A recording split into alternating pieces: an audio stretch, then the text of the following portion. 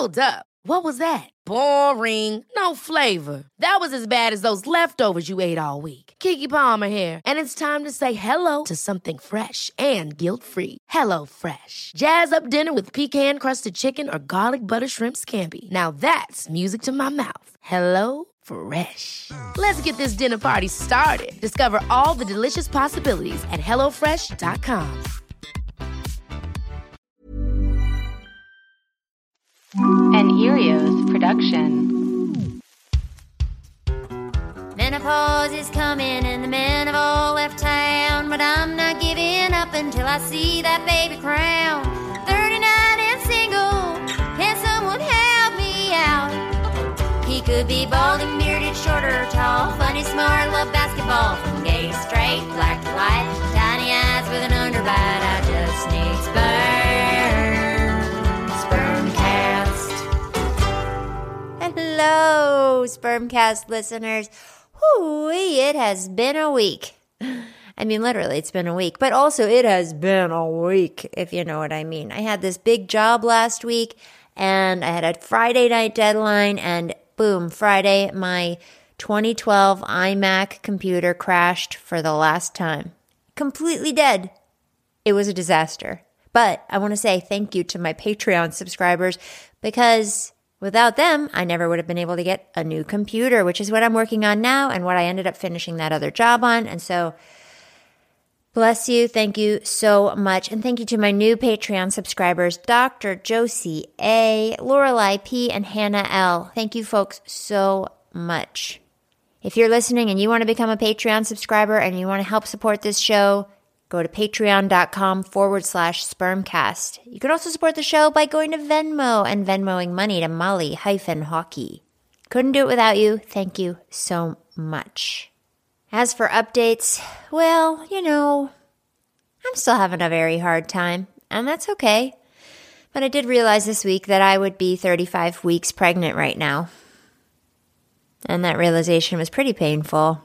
I still have my linea nigra. I don't know if I've mentioned that to you guys, but you know, that little line that goes from your belly button down to your special lady place. But I guess I still have that because I'm still pumping and I still have those hormones. And once I stop pumping, that will go away. And, you know, just so will the last remnants of my pregnancy. Shit, that makes me sad. Much to deal with. I'm not okay. But like, I am. It's fine. I'm fine. Now, pumping. So far, I've donated 48 pounds of milk. And I think I've got about 10 more pounds in the freezer. I think that altogether, that's almost 1,000 ounces. And maybe that's when I start to let go of pumping. I don't know. We'll see. A little more time will tell. Speaking of time, so yeah, it's been about 2.5 months since I got the devastating news that my baby had brain abnormalities. Severe brain abnormalities. My baby, who I have been sharing my body with for 24 weeks, who I'd been loving, who I'd been longing for years. My whole life. Whew, I gotta stop crying now. Okay. Focus, girl. Okay, where was I? And it's been just over 2 months since I said goodbye to her. Since I had to terminate my pregnancy so that she wouldn't suffer, so that I wouldn't suffer. And I've never experienced such pain. I've never felt grief like this. And I've been purposefully avoiding thinking about the future so that I could consciously grieve her and recover physically. I wanted to give her all of my love and all of my respect. And I just couldn't think beyond tomorrow. But the thought of what's next was unavoidable. The obvious question, do I even want kids anymore? The obvious answer, yeah, absolutely. The next question is more complex. How? How would I do it? Would I or should I attempt to make embryos with the 8 frozen eggs I have left from when I was 37? Was there a genetic component to my baby's brain abnormalities, or was it a fluke? Should I get a new sperm donor? If any embryos were made and any of them made it to day 5, would any of them test genetically normal? If not, would I or should I do IVF again? Or should I do IVF right now because those frozen eggs might not work, and then if they don't work, then I'll be 3 or 4 months older than I am now and my eggs will be even worse? Would the stress that I've been experiencing over the last 2 months have a negative effect on the quality of the eggs that are in my body right now? Would it just be another failed IVF cycle? And let's say I did end up with a viable embryo from my frozen eggs or from an IVF cycle. Do I have the courage and the strength to try to get pregnant again? Could I handle the waiting, the excitement, the disappointment? If I did get pregnant, would I be nervous the whole time? I mean, what do you think? What if I got the same tragic news at 24 weeks? Does that happen? And would I terminate again? And childbirth. Could I survive it? Or would I hemorrhage again, but this time die? I'm not the same as I was before. I am afraid. I'm weak? Not a good word, but God, I mean, I'm not strong. I'm certainly not strong anymore. I was strong before, or maybe I was naive, but I was never afraid, and I'm afraid now. So should I use a surrogate? Is having my own genetic material passed on that important? And again, that's if I have any viable embryos. If the answer to all of this is no, then why don't I, quote, just adopt? As many well-intentioned people have offhandedly asked me over the years. Well, these are some of the questions that, despite my best efforts at keeping them at bay, have been swimming around my head for 2 months. And these are some of the questions that we'll be focusing on in the next few episodes. Or more, I don't know. But today, we're going to start to tackle adoption. So, I hit up a friend of a friend, Katie Finn. So, hey, how are you? I'm okay. I don't know much about you. I don't know much about you. It's perfect. I explained to Katie that I've always been interested in adoption, but that I've always had a very strong urge to experience pregnancy and childbirth and breastfeeding. I told her about my frozen eggs. I told her about the physical trauma that I had and my fear, and I told her it was time to do some research to figure out my options. Katie, who I'm now in love with and can't wait until she's my best friend and visits me on the farm, well, after adopting her 2 boys here in New York, she says her work and her world have kind of become consumed by adoption. I mean, I wrote a thesis about motherhood. I have worked with different organizations to create theater pieces, verbatim theater pieces. What does that mean, verbatim theater pieces? It means interviewing people and using exact text to create a piece of theater. Cool. So we interviewed birth mothers, first mothers, biological mothers, whatever word you want to use. And because that's sort of the voice of the triad, the adoption triad, meaning the adoptee, the birth mother or birth family, and the adoptive family is kind of some adoption lingo in there. And so often it is my story or the adoptive mother's story that's sort of heard and put on this pedestal and everything's so great and you have this heart and you adopt your babies and you're giving them a better life. And so anyway, it was that birth mother voice that is usually not portrayed honestly and openly and in a complex, truthful way. So we created a piece of theater that put a spotlight on those voices. That sounds great. Yeah. And then I started writing about it, I think, as a way to process everything. The process, in many ways, the adoption process is very isolating. It's not normal. It's not the typical way a family is built. It's separating one family so that a different family can be. And so writing became a way, I think, to process it and to answer all of the questions or statements or looks that I was getting that I couldn't kind of answer in real time. And that's kind of where I'm at. And then, my older son is almost 6. So I'm sort of 6 years into this. We have open adoptions with both of our boys, birth mothers. And so that's evolved tremendously. And that process and what that was or what I thought it was prior to adoption and where we are now is different. Yeah. And I think there's a lot of education around that. And then we adopted transracially. So my boys are Black, I'm white. And so that adds this whole other layer to adoption and to our family. And is Dad white too? Dad is white. Yes. Yeah. Lily white. We are Why does they come? Why does he come? So yeah, and when I think about the adoption process and talking to you, it's so interesting because there's kind of the paperwork process, right? That's really intense. Yeah. And then there's the emotional process. Yeah. Where you're at, why you're pursuing adoption. Yeah. And then there's the process of, it doesn't stop, the adoption process. I think that's sort of what I've learned, Oh, yeah. Interesting. It's not like papers are signed, which I'm happy to talk about any like questions you have, or, first mothers relinquishment papers are signed. And the process is done. There's my kids. And at each stage, it's different, right? Like the questions my boys have, or school projects around culture and family tree. And it just continues on and on and on and on. Yeah. Yeah. Well, okay. Take me back to the beginning. When you and your husband decided to adopt, I think you mentioned something about...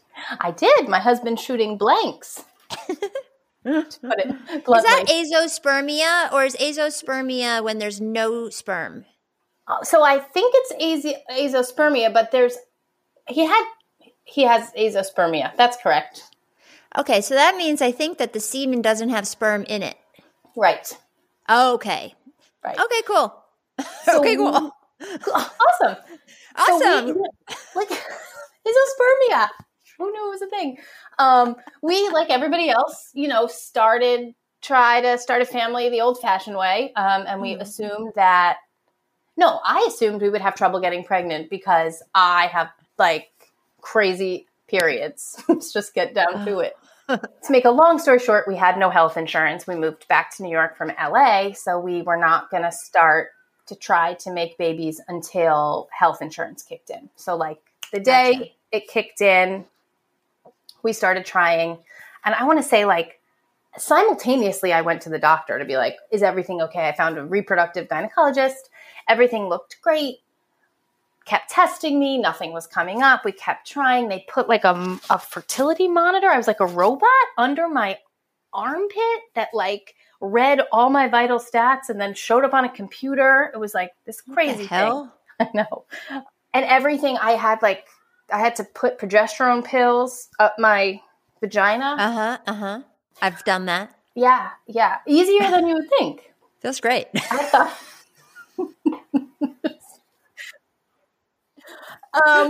So long story short, finally they decided to test Ethan, my husband, which is so funny. Why did they take so long? What took so long? Yeah. When that's the most, it's not a hard thing to do. So they tested him twice because the first time they were like, oh no, it's rare to have no sperm. So we had to do it again. And then I got the results because it was through my doctor. Oh my gosh. And I can't keep my mouth shut for shit. And so we were actually on a tour of Murray's Cheese Cave for his birthday. And in that moment is when I found out. I just pulled a muscle from ow, I hurt my neck just now. I just told him I couldn't wait. We hadn't even started drinking yet. I just was like, you have no sperm. That's it.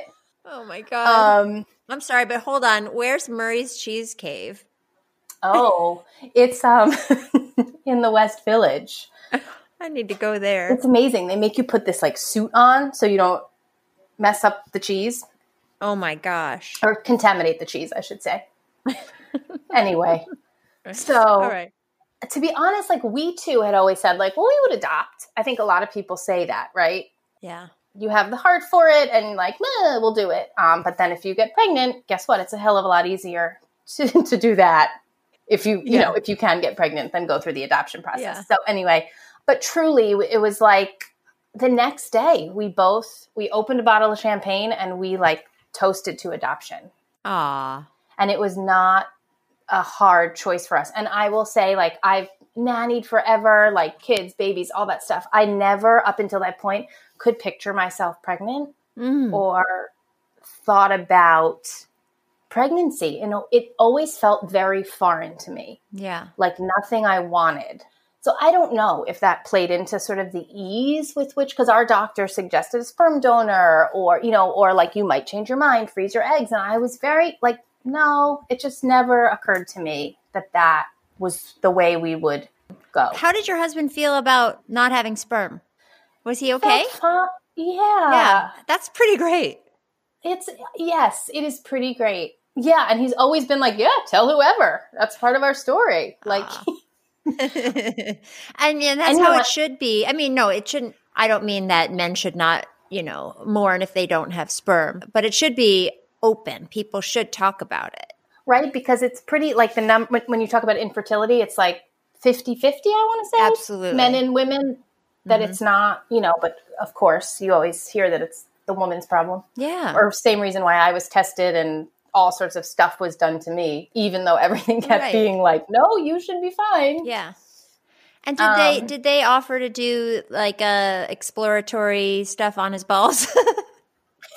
No, I mean the the urologist that we were sent to was pretty much like, no, there's nothing. I don't know. I don't know how they would know that because they could, his vas deferens might be blocked there, or he might have, I think with cystic fibrosis, the tube doesn't ever even develop for men if they are even a carrier of cystic fibrosis sometimes. I can't remember this, but anyway, there might be How do you know so much? Germ cells because I've done so many episodes about all this stuff, about everything having to do with fertility. Sperm. Got it. But there might be like these germ cells in his, what is it called? Oh, now I really want to, epididymis. No, that's skin. No, I was right. It is the epididymis. The epididymis is a highly convoluted duct behind the testes along which sperm passes to the vas deferens. So that's interesting that the urologist didn't say anything else, but also I love that it was such an obvious choice for you guys. It was. I mean, I still think, I see pregnant women or I wonder what it would be like to carry a child. And the curiosity has grown once I've had children because I think I see them and they're like miraculous human beings. Like sometimes I say, I wish I could have carried them, which is like interesting to think about. Yeah. Yeah. It's just you would get to know them. You'd have 9 extra months with them or however much time. Actually, I don't know what age you adopted them at. So skip that idea. Oh, right. Yeah. I'll tell you that in a minute. Okay. Oh, and just that I think seeing pregnant women when we were waiting was really difficult because I was so jealous that they had a timeline. Right. They knew when their baby was coming. And like on the subway, I just was jealous that everybody knew that they were about to be a mom and nobody knew that I was going to be a mom. Like, I don't know. It was I hear you. I hear you. Hard in a funny way. Yeah, I get it.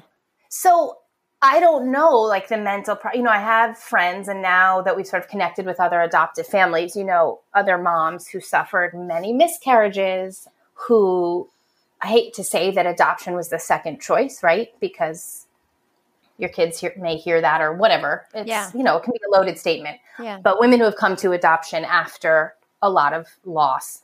And I can't really speak to that, to be perfectly honest.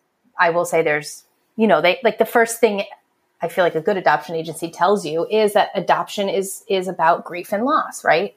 Mm. If we're going to really, in my opinion, speak about adoption, you have to speak about a birth mother's choice, hopefully choice to place her child, not give up her child. There's some adoption language for you. Oh, I love it. To place her child. And that's about her making an informed decision. Mm. Yes, she is giving something up, but she is making the choice to place her child with another family.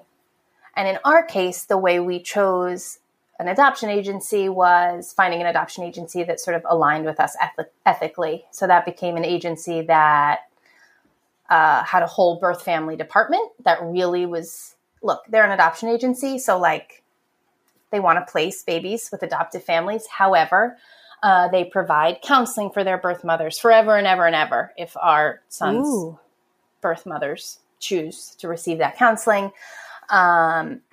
They have no age limit.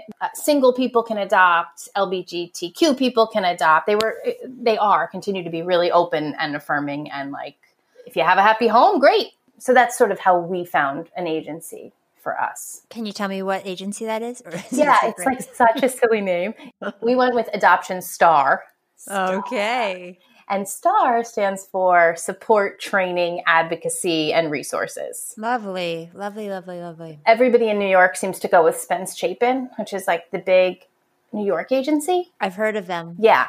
When we started the process, their infant domestic adoption program was closed. They had too many waiting families. So it wasn't an option for us. They had too many adoptive families or Prospective families. Okay. Yeah, who were waiting. Wow.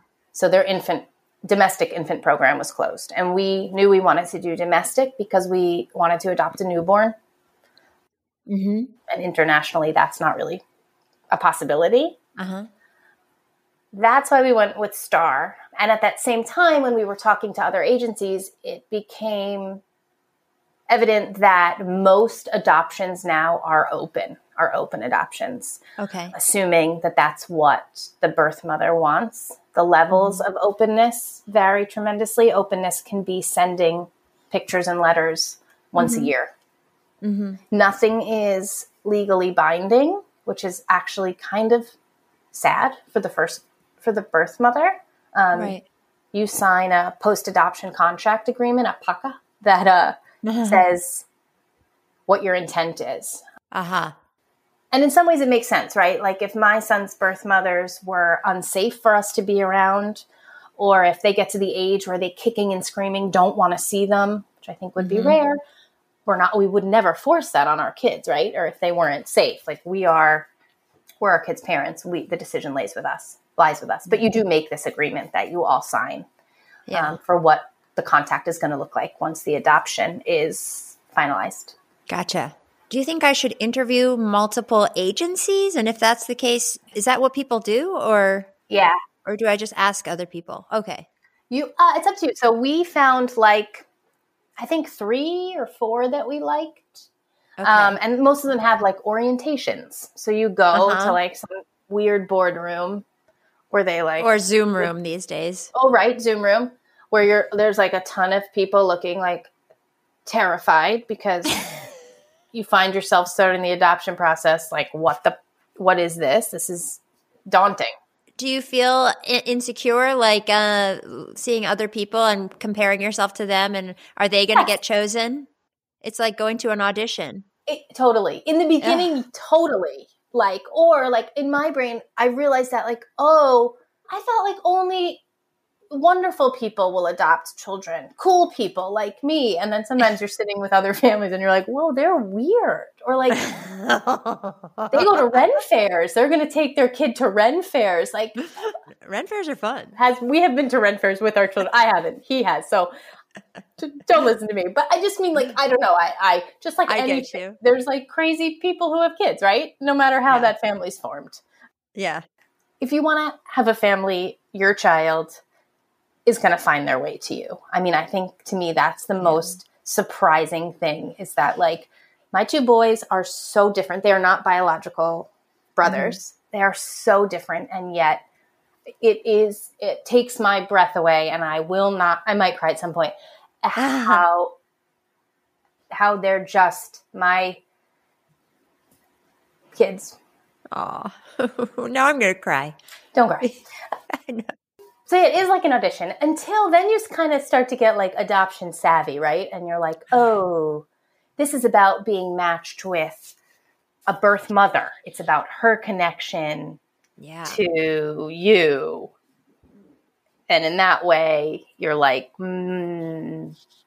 we will connect in some universal, the universe is working spiritual way. And then all of a sudden everybody around you becomes less threatening because you kind of realize it's going to work out for everybody. Good. Yeah. So I should reach out to multiple agencies, check out their orientations. Yeah, I would do that. Talk to someone. So anyway, okay, so you find an agency. Yep. Then what happens? Oof. Or you, in your situation? You get sent a lot of paperwork. Okay. And the registration fee and the money Yeah. Okay, let's talk about money for a second. Yeah, let's do it. I think I read something about maybe $30,000 to $50,000. If that's what you read, that's probably a private adoption agency, which is what we used. They take care of helping you put together your profile book, which is essentially what birth mother or expectant mothers will be looking at to get to know you and sort of like, this is my life. It's like a glorified scrapbook. They help with that. They have their own birth family department, right? So of finding expectant mothers. Whereas if you're not using an agency, there's all different ways. People advertise on Facebook looking for a woman who wants to make an adoption plan. People put the word out. I've seen signs like on telephone poles, oh my God. It's insane. It's hard because there's also like, you could just reach out to an adoption lawyer who also has their own ways of does their own advertising, for lack of a better word, for expectant mothers. An agency typically does, if it's an ethical agency, have like a birth family department. So in Adoption Star's case, they have relationships with hospitals. They have relationships with clinics, all different places where women in crisis might be looking to hear their options. Mm-hmm.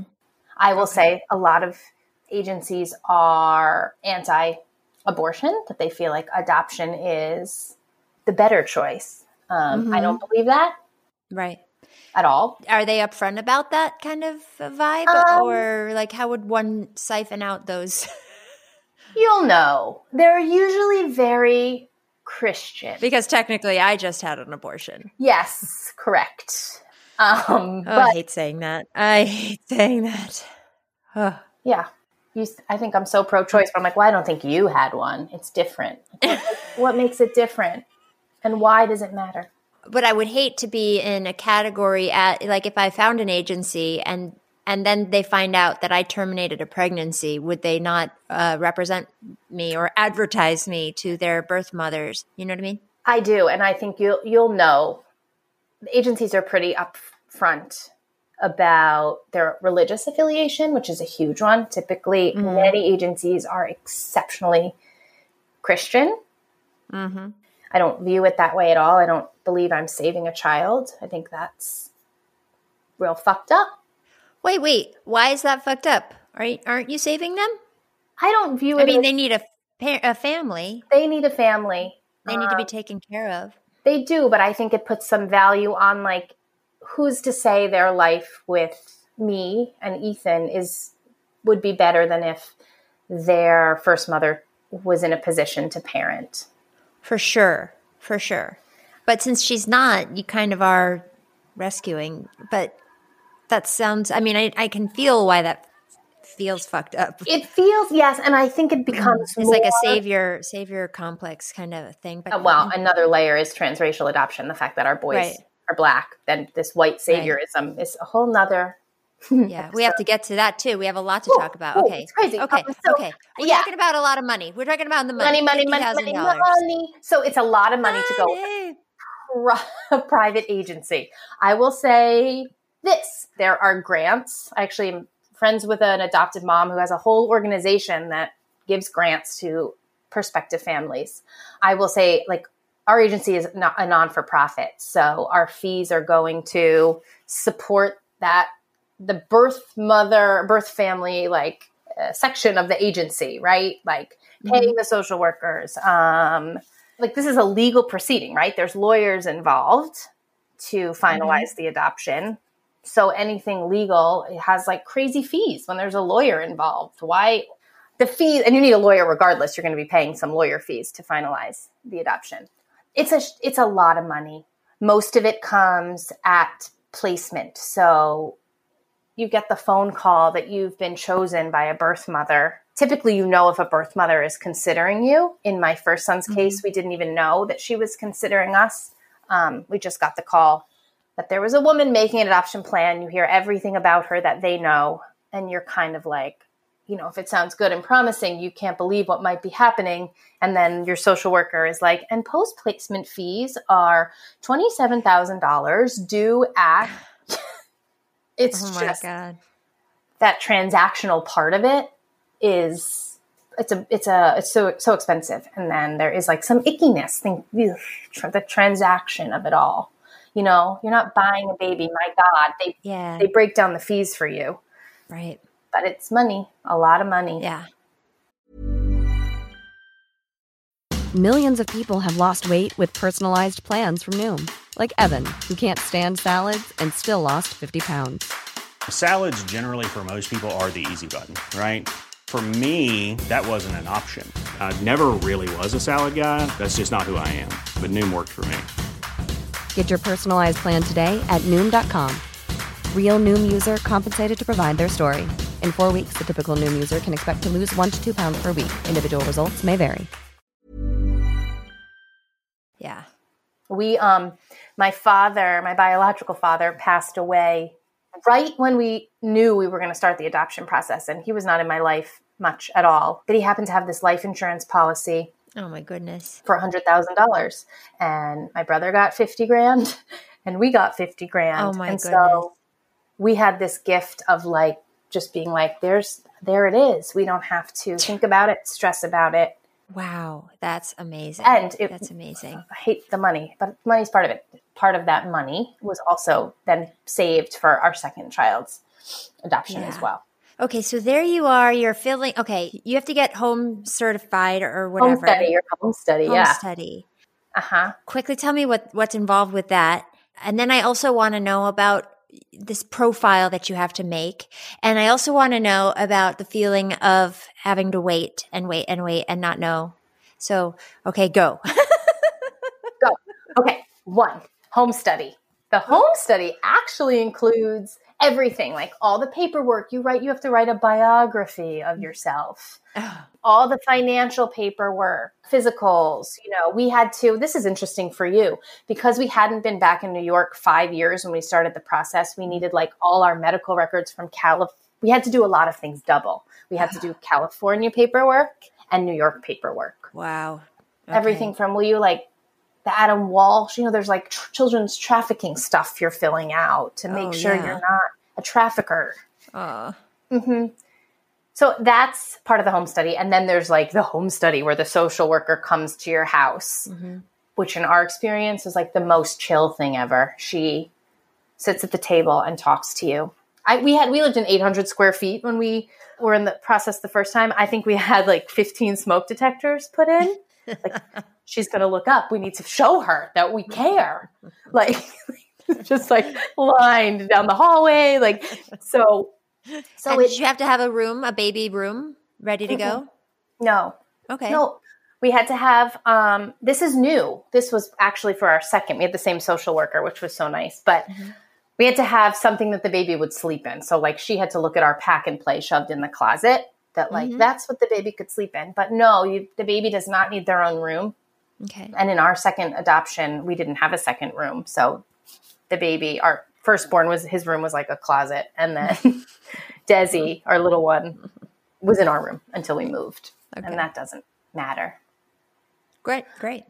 Yeah. And they don't care if you're renting or if you own. They don't care. Do they care if you live with your parents?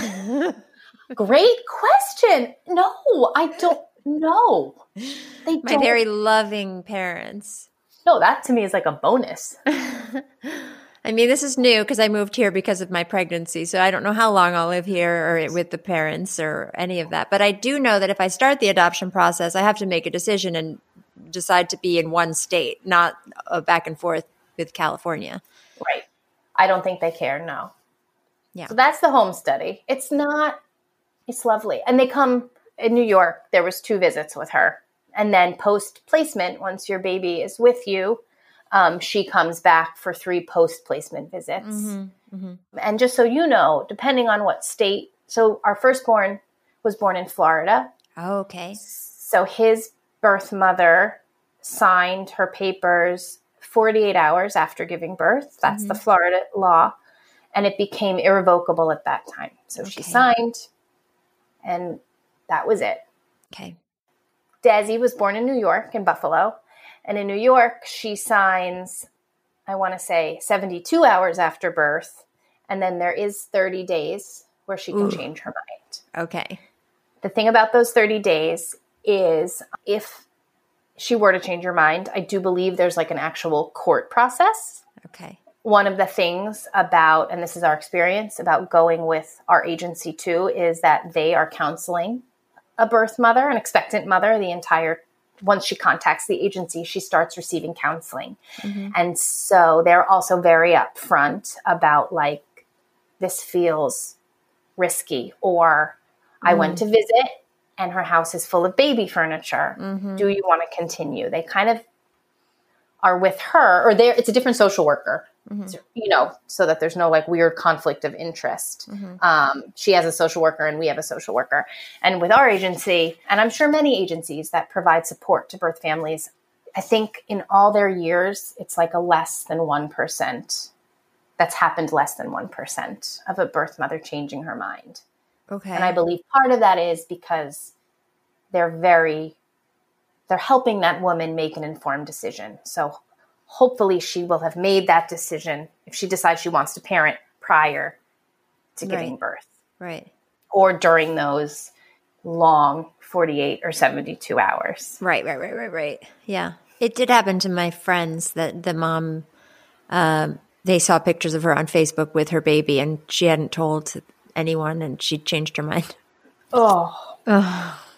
Yeah. It was my biggest fear with Rory, my oldest, because his birth mother, she was late. She was due March 9th. She thought she was in labor March 4th. So we flew to Florida and waited and saw her. And that was a whole thing. And I had convinced myself at some point that she had given birth and that she was parenting and that nobody was telling us. Yeah. They ended up their son ended up getting placed with them about, he was just, what's it called when they're just born? Newborn?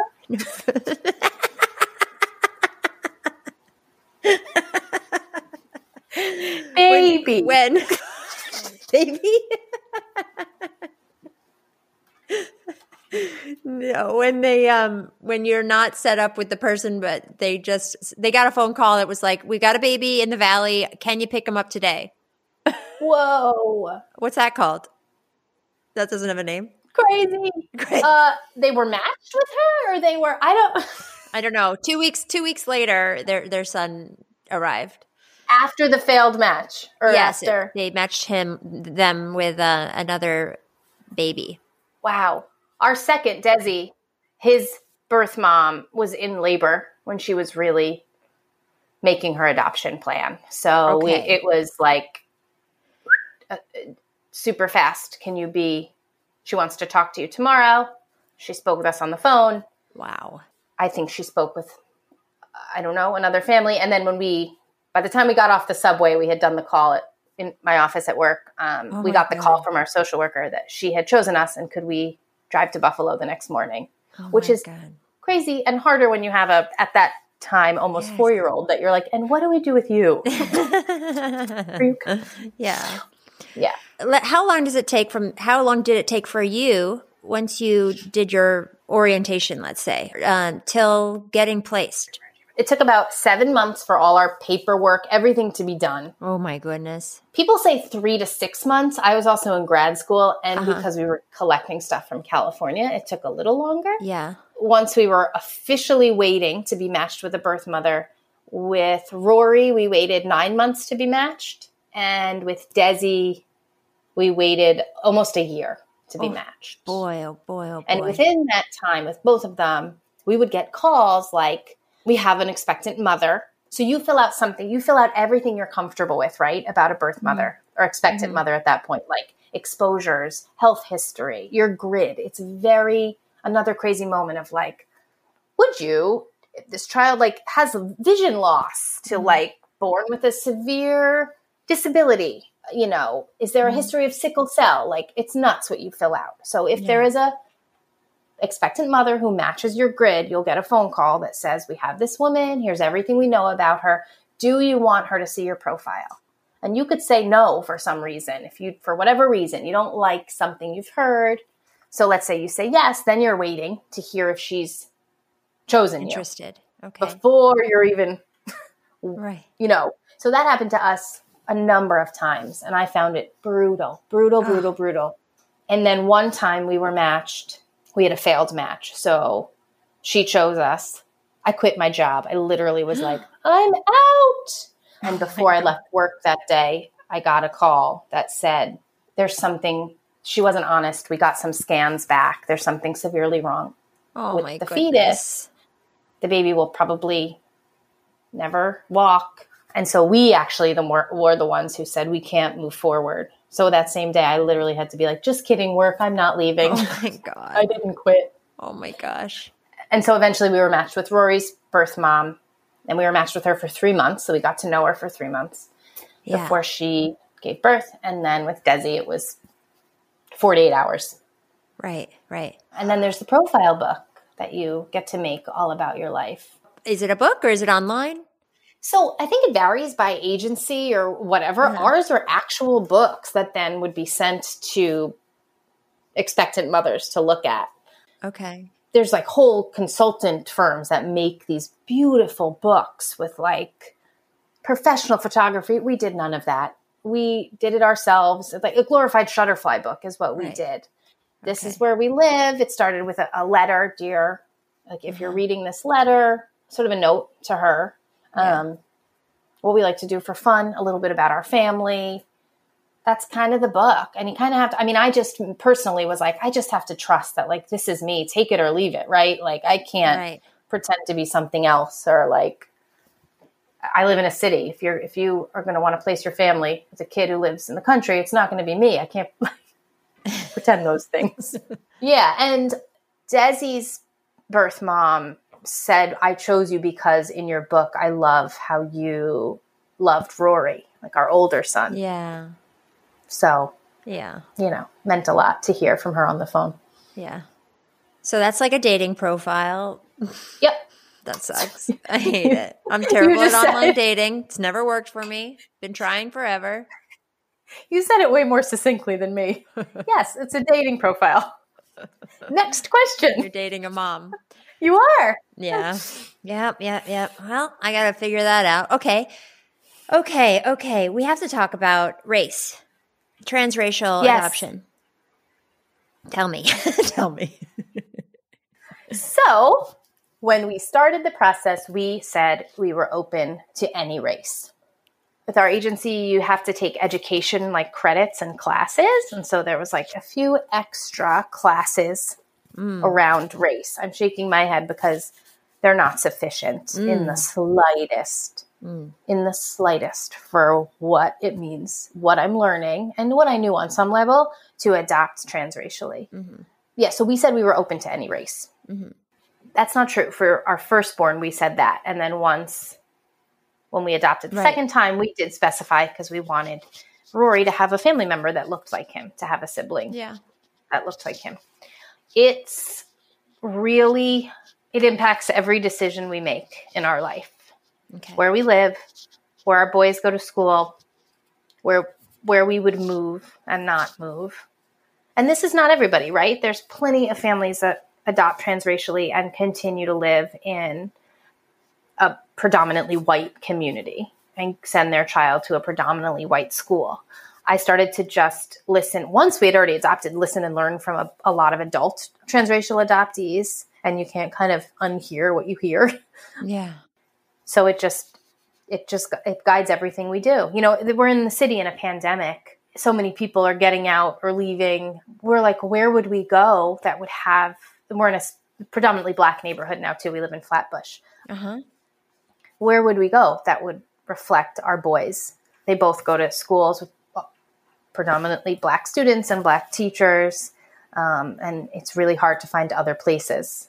It's not impossible, right? But that we feel would provide those racial mirrors and opportunities to provide our boys with things that we simply can't do. And we see our boys, Rory, Desi's still young. You see how Rory looks at other Black people. You see his interactions with them.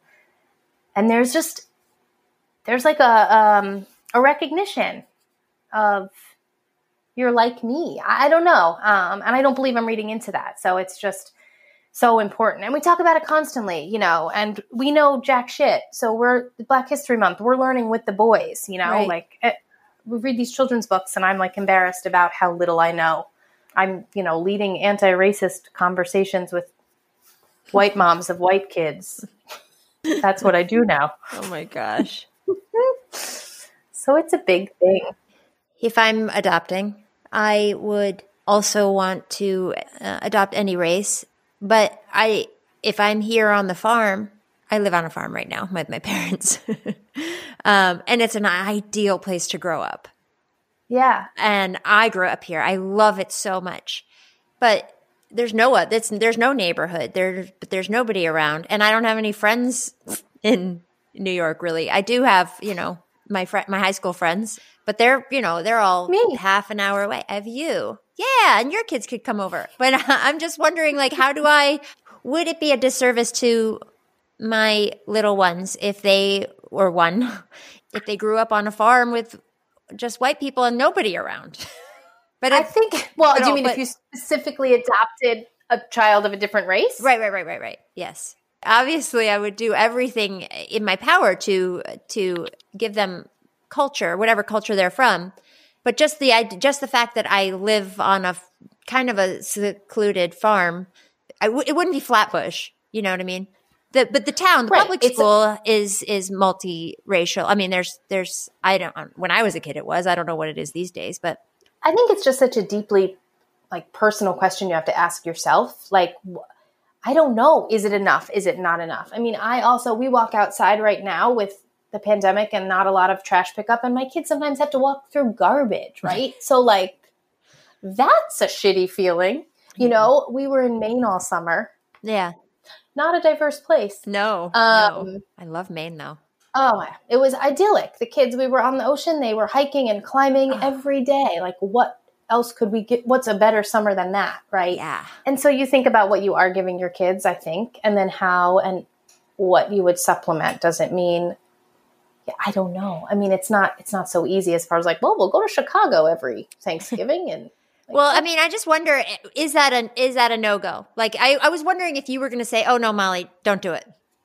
I feel like I'm the wrong person to answer that. I feel like when I read, so most of the transracial adoptees who like have blogs and have Instagram accounts, they typically have something to say about this issue. And it's typically that they weren't raised with enough racial mirrors. Right.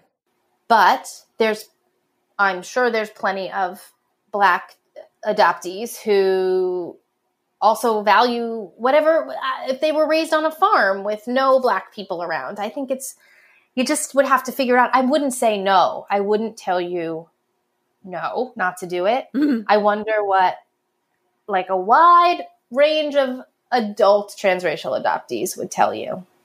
Right. Yeah. Well, maybe I'll have to ask them. There's I'll email you there's one woman who has she does incredible work, and she was raised in, I think, Westerly, Rhode Island. I think I might follow this girl on Instagram. April and June and April, something like that. April is her name. Wait, I'm just going to look. Angie Adoptee. Oh, she's great. I saw her on Red Table Talk with Jada Pinkett and Willow Smith and the mama. I saw her a while back. But she was raised with a white family in a white neighborhood and white friends, and she had a lot to say about it. Yeah, I think there's a lot to say about it. I mean, I know there's a lot to say about it, but like I said, I wouldn't.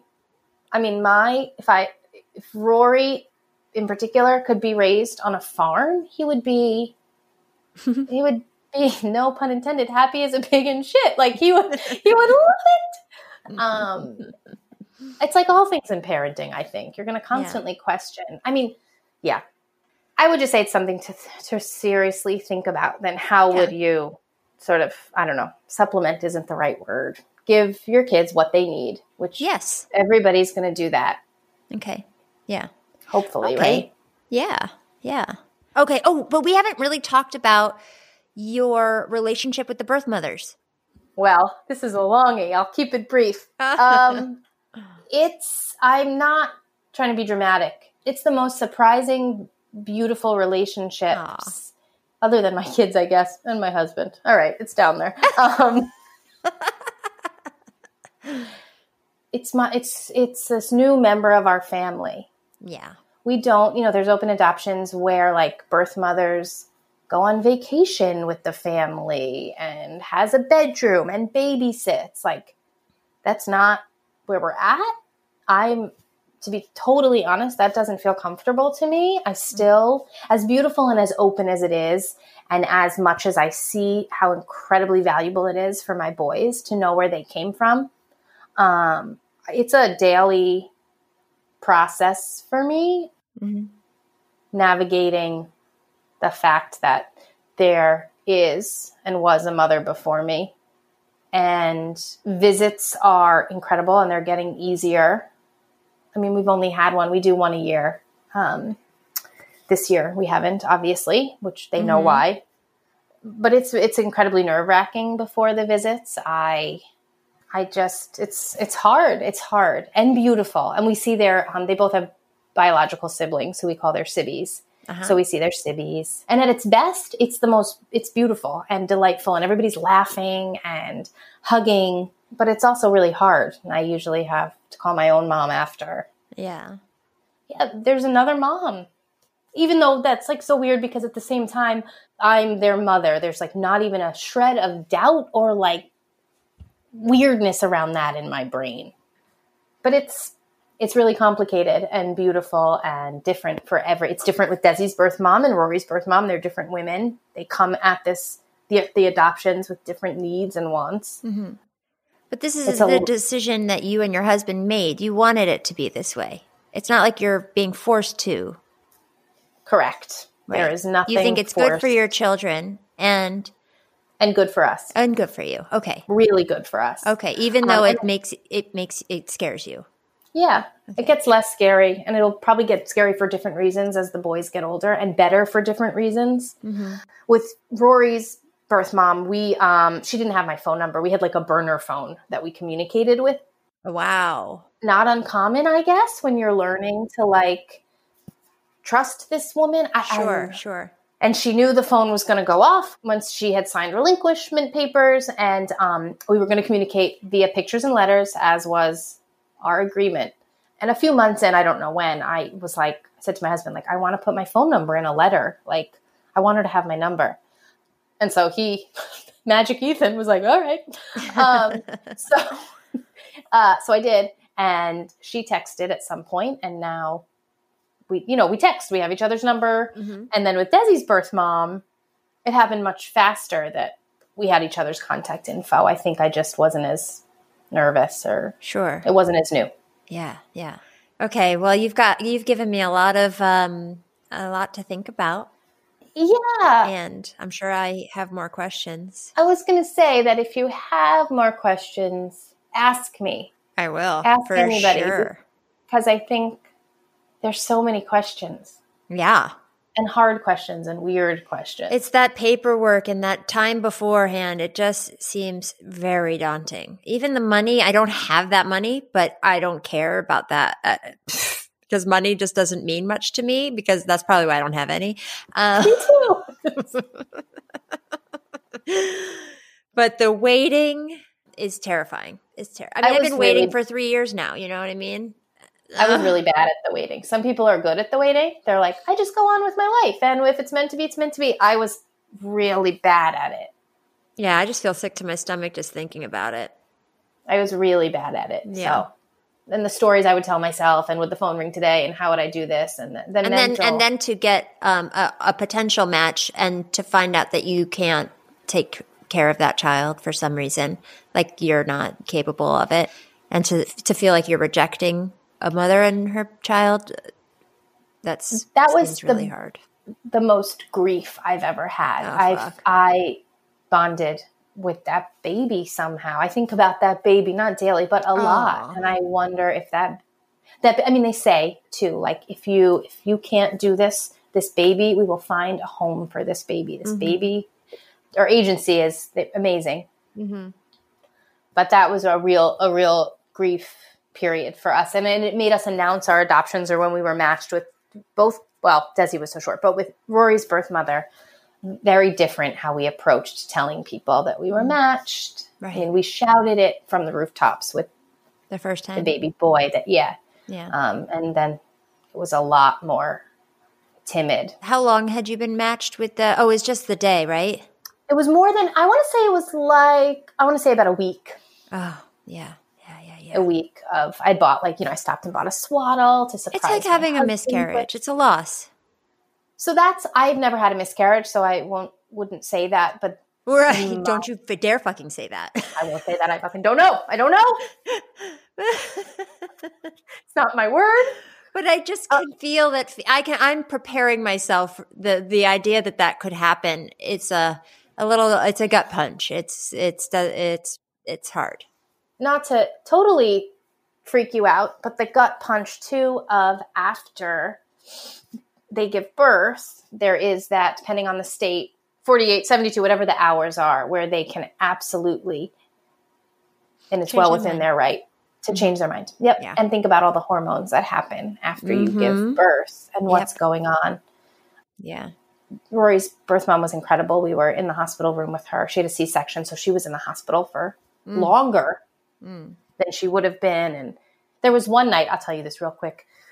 We were sitting in her hospital room, and I was feeding Rory, and she was on the phone with a friend, and we could tell the friend was trying to talk her out. Oh my goodness. Of placing. Oh my goodness. The baby with us. So I'm feeding, and I can't lie to you. I mean, I had bonded with this baby. I knew she could change her mind, but so I'm feeding Rory, listening to this conversation, Terrifying. Yeah. Terrifying. And then she signed, and she texted me and said, "It's done." And then you cried. And then I cried. Went into her room first. Rory was in the nursery. I couldn't be with him in case she didn't sign. I just couldn't. Oh, yeah. So he was in the nursery with, the nurses just laying there like babies do. Yeah. Yeah. So she signed, and we went in and saw her. And then Ethan and I went in and had a party with Rory. Oh my God. Well, thank goodness. Thank goodness. It seems like a long, difficult road. It does. And it you does, know what? Yes, worth it. I know you're going to say that for sure. Not worth it. Exhausting. They're still here. They're they need things. Then there's a pandemic. No, yes, absolutely. Worth it is an understatement. Yeah, yes. yeah. It's not easy. And I do, one of the things that a lot of people that are trying to get pregnant hear often and hate most is when people say, "Why don't you just adopt?" And it is not easy. No, and because what I said, I will just reiterate, it doesn't just adopt. The process is ongoing right now, right? Yes. There's open adoption, there's questions, it's not like paperwork signed, let's just go be a family. Yeah. You can do that, but you're going to really fuck up your kid. Yeah. Yes, lots to think about. And I'm excited to hang out with you one day. Oh, tell us all where your blog is. What's it called? Oh, Our Family Triad. Mm-hmm. The adoption triad, get it? I get it. Tree.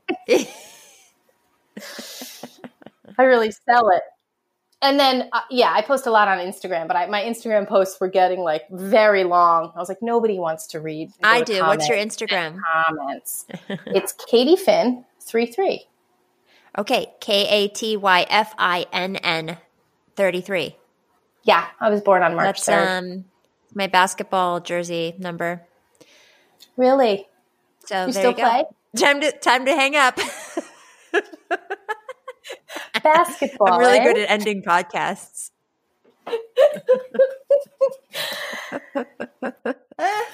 Katie, thank you so much for talking to me and talking me through all of that stuff and answering all my questions. I'm sure I'm going to ask you more down the road. You are more than welcome. Yeah. Have a wonderful day with your children and happy Valentine's Day. Happy Valentine's Day. All right. Thank you so much. I'll see you at some point. I'll see you soon. Well, I don't need to repeat it, but man, it is not easy to just adopt. But a little bit easier when you've got someone like Katie giving you all kinds of information. Katie, thank you again so much. Again, her blog can be found at ourfamilytriad.com. And her Instagram is KatieFinn33. I'm over an hour already, so I gotta go. I love you so much. Oh, okay, other things. Sorry about earlier in the intro when I cried. You know, it all comes down to whatever mood I'm in when I'm starting to record. So I recorded that one earlier this morning, and I was feeling I was having a moment. That's it. Now I'm feeling great. Now I'm going to record an audition, and my mom's going to be my reader, and that's going to be really interesting. Okay, love you, everybody. If you want to reach me, email me at spermcast@gmail.com. Find me on Instagram at spermcast. Leave me a voicemail or text me at 323-741-1818. Join the Patreon at patreon.com/spermcast. Send money to the podcast on Venmo. Just send the money to Molly-Hawkey. And you know what? You know how I do that fertility consultations? I am still doing those. I know. It seems crazy, but it helps me to help other people. So if you're looking for fertility consultations and you just want to talk, I'm still available to do that. And you can email me at spermcast@gmail.com and we can talk about what that all involves and stuff. Okay, now I'm out of here. Love you so much. See you next week. He could be balding, bearded, short or tall, funny, smart, love basketball, from gay to straight, black to white, tiny eyes with an underbite. I just need sperm. Spermcast. An Erios production.